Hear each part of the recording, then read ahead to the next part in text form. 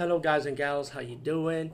Today I'll be talking about an awesome way to start your free podcast, and I mean free. No catch, no gimmicks. It's totally free, easy to edit, easy to record, and easy to promote and monetize your podcast. It's called Anchor.fm, and I highly recommend you, guys and gals, check it out and start your own podcast and let your voice be heard.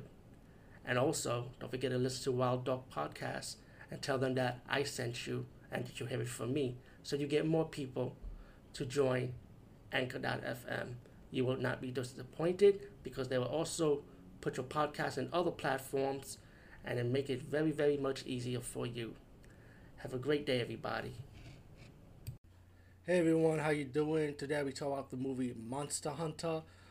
This was based on a Capcom video game. I have known about this video game, but honestly I never played it, so I don't know too much about how it is. It looked more like maybe like a Pokemon style game with hunting monsters, probably like one of any of those Pokemon knockoffs, pretty much. That's what it looked like to me in the trailers when I did saw the video game trailers for this franchise. But now we got the movie version of this, and Mila Jovovich, I know I'm saying her name wrong. You may recognize her in the Resident Evil franchise and in many, many movies, though. But she was also in another Capcom franchise, which is, of course, Resident Evil. And I did like the live action movie. I admit it was pretty good, in my opinion, though. But Monster Hunter, and I'm judging it as a movie, I didn't like this one. I felt like it was boring. 90% of the movie is really in the freaking desert. Seriously, 90% of the movie. And the movie's pretty much about these military soldiers. They go into this alternate parallel world where these giant monsters exist. Military soldiers start dying one by one, but one is left to survive, which is, of course, Mila's character, She's the lead heroine. And while she's walking in the desert, she gets captured by this spider-like monster. You get this mysterious guy wandering around the desert, played by Tony Jaa, who's a popular martial artist. So if you're a martial arts fan, you know who Tony Jaa is. Pretty much, he helped out. Then we get to a comedy relief moments with Mila's character and Tony Jaa's character. Comical relief, it was just kind of like the chemistry to me was stupid. In my opinion, it was boring. Also, they try hard though, but I wasn't feeling it.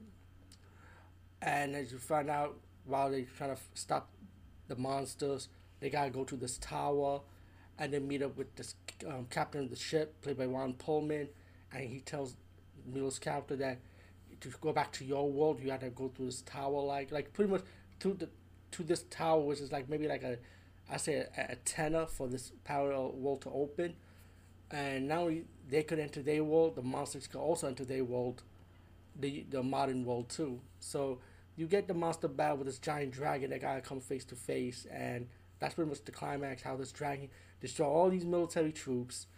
I didn't like this movie. It was whack to me. To be honest with you, I'm not taking anything away from the actors and actresses. They doing their job, you know. I do like the special effects. I admit the special effects was pretty good with the monsters. That looks really cool, you know. But everything else in the movie was just stupid, though. I think one thing I would say I also like from this movie is not only the special effects, but I also like this awesome cat character. I don't know if he's part of the video game or what. Like I say, I don't play the video game. But the cat, which cooking the pirate cat, yeah, it was a pirate cat.